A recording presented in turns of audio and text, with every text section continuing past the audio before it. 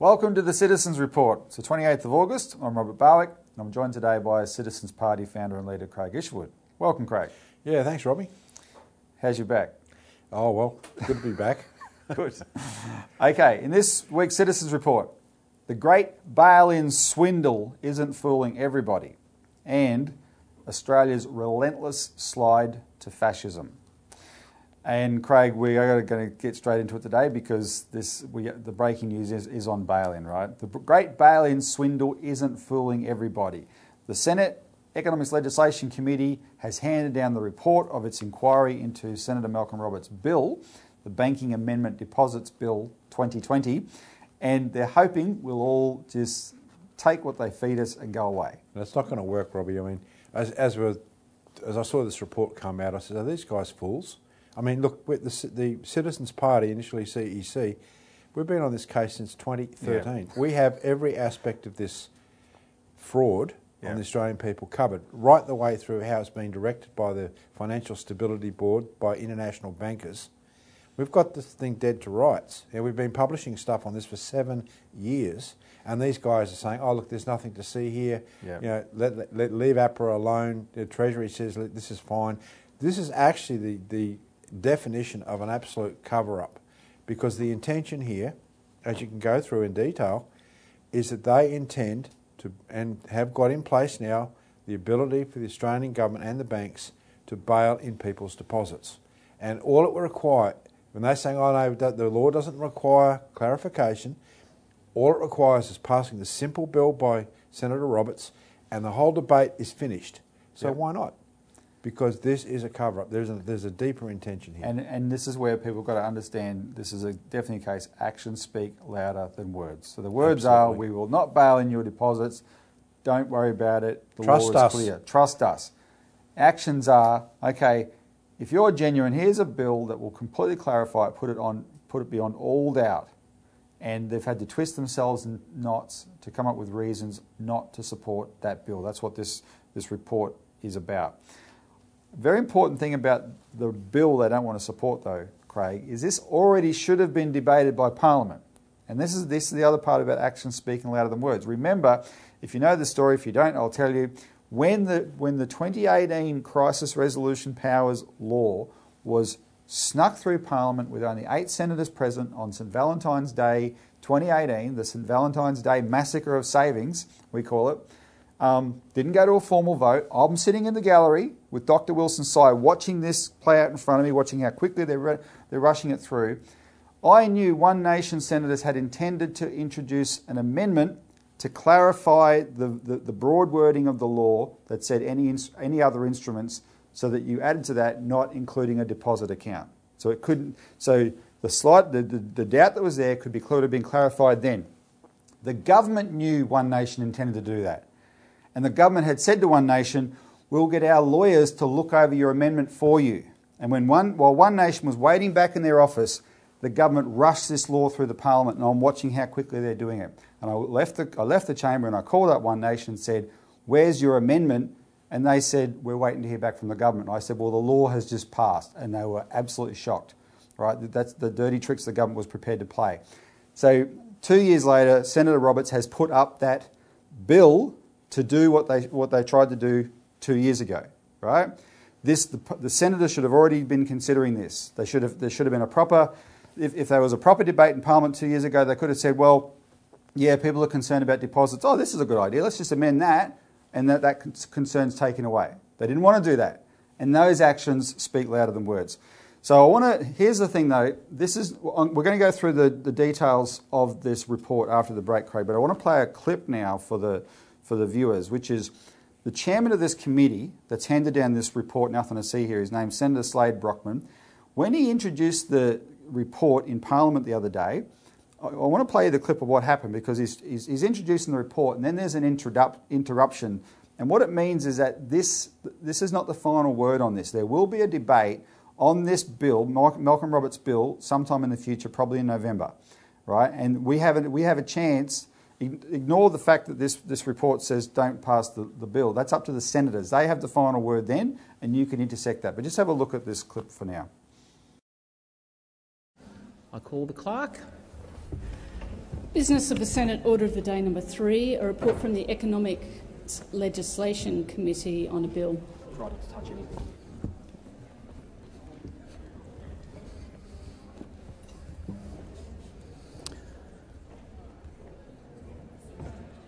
Senator Smith, are you going to be tabling that report, or do we have the chair? Sorry, Senator Brockman.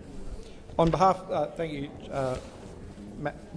Mr Acting Deputy President. On behalf of the Economics Legislation Committee, I present the report of the Committee on the Banking Amendment Deposits Bill 2020 and documents presented to the committee.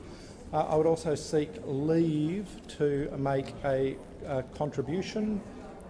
Is leave granted? Being no objection, leave is granted. Senator Brockman. I just wish to make a few points. This is a private senator's bill from the Pauline Hanson One Nation Party, Senator Roberts being the initiator of this bill. And I do just want to make a couple of quick remarks on the report and some clarifications that need to be made. This is to do with the so-called bail-in possibility of banking institutions bailing in depositors that has gained some... Order. Could you just resume your seat? Could senators who are not participating in this debate please leave the chamber or sit in their seats quietly? Thank you. Senator Brockman. That has gained some traction in the community. And I rise this afternoon really to make one key point, that there is, and the report makes clear that there is no ambiguity in need of rectification by this private senator's bill. It is not possible under current law and regulation for APRA to require banks to bail in deposit accounts. The Reserve Bank, APRA and Treasury all agree that the Banking Act does not imply that losses could be imposed on deposit holders or give APRA any additional powers that could be used to the detriment of retail depositors. Depositors are already safeguarded under a range of protections. The Financial Claims Scheme, where the Treasurer may activate the scheme in the event that a bank fails. Upon activation, APRA provides depositors with access to their deposits within 7 days up to a $250,000 cap. This covers around 99% of deposit accounts in full and around 80% of household deposits by value. There is a depositors' preference system which applies to deposits above the FCS cap and means that in the event a bank fails, the claims of depositors ranks above all equity holders and creditors. And there are numerous layers of prudential regulation and interventions APRA can make to resolve financial institutions in distress, such as recapitalisation, statutory management and the transfer of powers. Much of this comes down to the question of what any other how the phrase in the relevant laws, any other instrument. Order, Senator Brockman. Point of order, Senator Ricker. I was just going out of the chamber. This bill is pursuant to the selection of bills. I understand that leave was given, but normally we don't debate bills that are pursuant to selection of bills. So we would withdraw our support for leave. In that case, Senator Brockman, you no longer have the call. We return to government business orders of the day. Clerk. So there you go. The Labor Party whip ran back in there to say, hey, no more discussing this. This is going to be debated in the future, right? So that's the part. We'll give you some information after the break that you can intersect that with.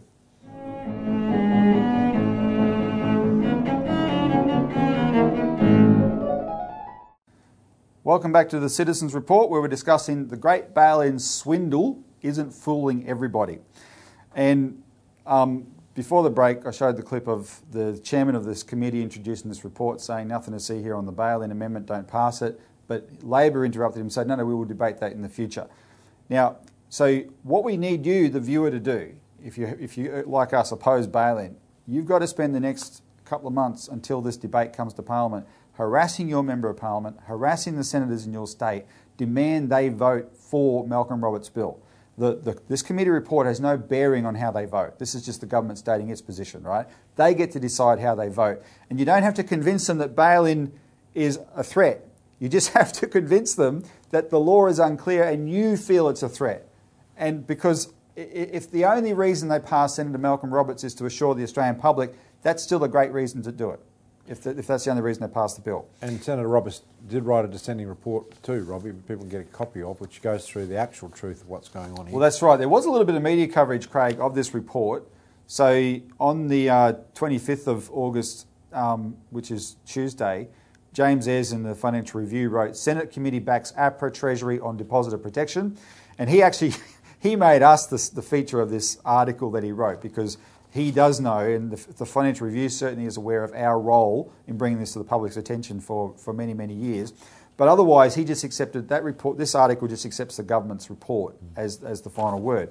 There was a much better article in the ABC on its website by Nassim Kadem. Post-coronavirus deposits are safe with the banks and debt for property is not a huge risk, say regulators. And what she did was report, not just the report, but Senator Malcolm Roberts' dissenting report, and especially the very important point that dissenting report says, which is that if, as the committee agrees, there's no adverse consequences of passing his bill, we'll just pass it. What's the issue? Yeah. What's the issue? Right? That's and Nassim Kadem highlighted that. We can put those links below on the YouTube clip here. I just want to highlight a few of the really glaring flaws, though, in the report, because what it relies upon is the public, and especially the members of parliament. This report is targeted at members of parliament, so they have a document, and here it is here, that they can wave around and go, oh, see, someone has looked at this, I don't have to, and they've come to that conclusion, and Treasury's involved in APRA, and I don't have to do that, right? And that's how members of parliament work, unfortunately, way too much. They abrogate their responsibility. Now, they're often too busy, and I understand that, but that's because too many laws get rushed through parliament. So this is designed to say to them, oh, see, we've done the thinking for you, don't worry about it. Well, when you look at the details, it's pretty disgusting what the kind of assumptions that they expect people just to accept. And I want to highlight one because it's so important to the way you see the flaws here. There's a line in this report that basically gives an example of there's a type of instrument, Craig, that everyone agrees can be bailed in. It's called a hybrid security or a bail-in bond. And these are bonds that have a high rate of interest and people are attracted to buy them. But in their terms and conditions, they say that under certain circumstances, they can be turned into shares or written off, right? These types of bonds. So in exchange for your high interest rate, you carry this risk. Now, in countries like the UK, these bonds are not allowed to be sold to the public, to the general public, mum and dads, to retail investors. They're only sold to sophisticated investors who can be aware of the risk. In this report, it talks about these bonds and says, APRA's prudential regulation ensures they can't be sold to people who don't know their risk. And there's footnoted to APRA's prudential regulation, and that regulation was struck in 2015. And so I looked it up, this regulation, and the fact that it was issued in 2015 told me all I needed to know. Because in October 2017, the head of ASIC, who's the securities regulator, he was outgoing at the time, he's just finished his tenure, and on the way out of office, he lobbed a hand grenade at APRA. And in parliamentary testimony to the same committee, he made a big deal about these bonds, and he accused APRA of letting people, mum and dad investors in Australia, buy them without knowing their risks. Right? And he said, these are a ticking time bomb. They will be bailed in. These are a ticking time bomb, and the people who hold them wouldn't know that. Right? Yet there's a prudential regulation from 2015 that supposedly protects them. Yeah. And it's just an example that the government's assurances in these areas are just not worth anything. They're worthless. You can't take their assurances as gospel unless it's black and white in the legislation. That's all we're asking for. Right? And you, the viewer, can really make a big issue out of that. So next few months, we'll keep giving you information on our website, etc. But you start engaging your senators, all 12 senators from your state, and your members of parliament. Go to our website for the links to, you can find their contact details, and just keep demanding you must pass this bill, you must pass this bill. So, there's plenty more we could keep saying, Craig, but we've got another subject to move on, so let's take a break. When we come back, we're going to talk about Australia's relentless slide to fascism.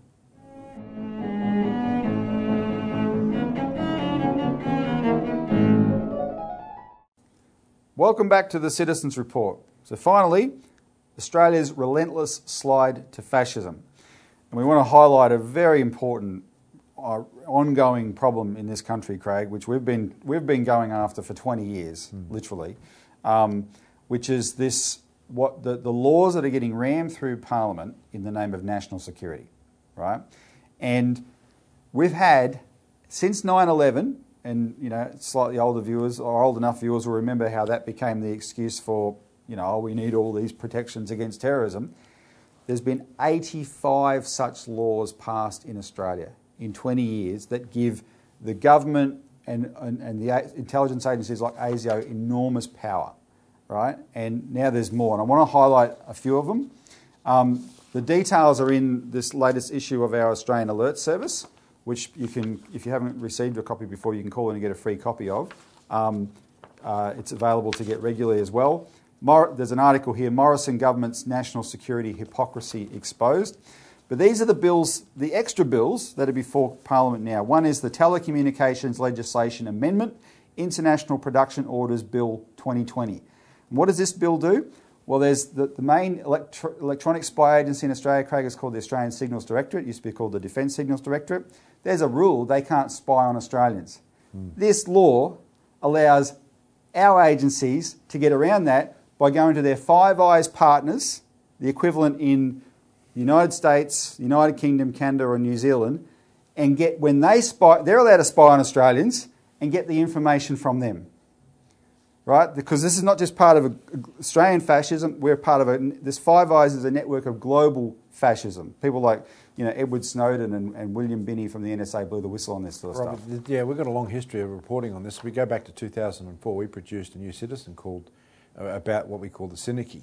Yep. Right, which actually went through in detail, and I think we've got enough copies here. If people really want a copy of this, then they should call up if they haven't, and get absolutely. a copy. The history because of this goes through the actual details of all those laws that were passed post 2001 and the actual nature of the Liberal Party, which actually was a fascist organisation. Born out of this. So this is not the Liberal Party. What it's doing today is not out of character for what was done back under John Howard with the fascist laws, but even going back into Sir Robert Menzies. Robert Menzies, co-founder of the Young Liberals, was a Victorian MP named Wilfred Kent Hughes, who wrote a 3-part series in 1935 for the Melbourne Herald, Why I Have Become a Fascist. Exactly. So look, the motive of introducing all these fascist laws, of stripping away people's rights and privacies under the idea of cyber terrorism or any sort of terrorism. Just look for a pretext. That's all it is. So, I mean, if people want a copy of that, I'm sure we can find it. And it coincides, Craig, of course, with economic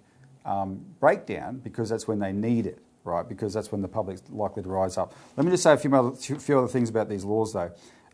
The two other ones I want to highlight is there's an ASIO Amendment Bill 2020, which will allow ASIO to detain and interrogate kids as young as 14. At the moment, the age limit is 16, if they are likely to engage in, well, one of the things is politically motivated violence. So, of course, you're a 14-year-old, could be a terrorist, but also espionage and foreign interference, right? And then there's one where there's a Peter Dutton's Department, Homeland Security, has a discussion paper protecting critical infrastructure and systems of national significance. They want to expand critical infrastructure definition to include every possible thing, not just water, power and communication systems, but banking, universities, food and grocery. Because by doing that, then Dutton's department can take them over under certain circumstances, right? This is the sort of stuff they're pushing, and of course, all this is done in a few years ago. This was all anti-Muslim, anti-terrorism. Now it's all anti-China, foreign. The Chinese are a threat. We need this China stuff. What we want to do is play you a clip though, because Australians have bought into this idea that China is evil. There's an assumption that everything Chinese is evil, the evil CCP, the evil Communist Party. Listen to a diplomat from Singapore, the Singaporean ambassador to the United Nations in 2018, addressed this misassumption, this misunderstanding of China that's in the American and Australian mind. And just think about it in terms of how you think about China. I think that there's also fundamentally a major misunderstanding of China in this country. And let me tell you what the major misunderstanding is. You've seen that China was ruled by Communist Party in 1949, ruled by Communist Party in 1979, it will be ruled by Communist Party 2019, and you assume that China hasn't changed. It's still being run by the same Communist Party. But the Chinese Communist Party has obviously changed fundamentally. I mean, I went to China for the first time in 1980. When I went to China for the first time in 1980, the Chinese people didn't have the freedom. They couldn't choose what to wear. They all wore Maoist suits. Yeah. They couldn't choose where to live, where to work, what to study. And certainly zero Chinese could travel overseas. Zero. Now you go back to China. The Chinese people can choose what to wear, where to live, where to work, where to study. And guess what? Every year, 120 million Chinese, right? I think it's more than the population in California. 120 million Chinese leave China freely as tourists. Amazingly, 120 million Chinese return to China freely. Now, if China was a communist, gulag, Stalinist state, would you go back to China? And so there's a complete misunderstanding of China. Clearly, while the political freedoms in China haven't increased, the personal freedoms of the Chinese people has exploded. Mm-hmm. And I can tell you, one of the questions that future historians will be very puzzled by is the judgments made by America on China. And I'll tell you why they'll be puzzled. The United States of America is about 240 years old. Chinese history, maybe 2,400 years old. In today's world, you have a society which is 240 years old, passing judgment on a society which is 2,400 years old, and at a time when China has had its best 30 years of history, the Americans are telling Chinese, you guys are not doing very well. Really, you should change your political system. Listen to us, become a democracy, all will be well with you. And I can tell you one thing, that Chinese leaders, there's a whole shades of opinion among them. The one complete point of agreement that they all have is that they saw what happened to the Soviet Communist Party. They saw what happened to the Soviet Union. They saw what happened to Russia. It went overnight to a democracy. Guess what? The Russian economy imploded. Life expectancy came down. Infant mortality went up. The Russian people suffered. And the Chinese said, this is what happens when you have an instant democracy. So when the Chinese said, give us time, let us transform our political system in our own way, I said, let them do it. Why do you think that you would know better what's good for them? Does that reflect the fact that for 200 years you got used to doing it, telling the world how they should behave, and therefore you think you can be a better judge of the rest of the world? So that judgmental character in the West has got to adapt to the rest of the world, because the rest of the world today is less willing to be judged by you. So if you accept the assumption that, Craig, that China is pure evil, you will accept everything the government is dishing up to you to say we've got to have these things to protect us from this threat. Yep. But if you look at what he's saying and you realise, well, no, okay, there may be some differences, but they're normal people. There's great improvements. Where is this coming from? You see that it's a smokescreen, because the agenda of fascism is not China driving it. This is our side driving it in Australia, and that's what we've got to fight, and that's what we're fighting. So thanks for tuning in. Tune in next week for more.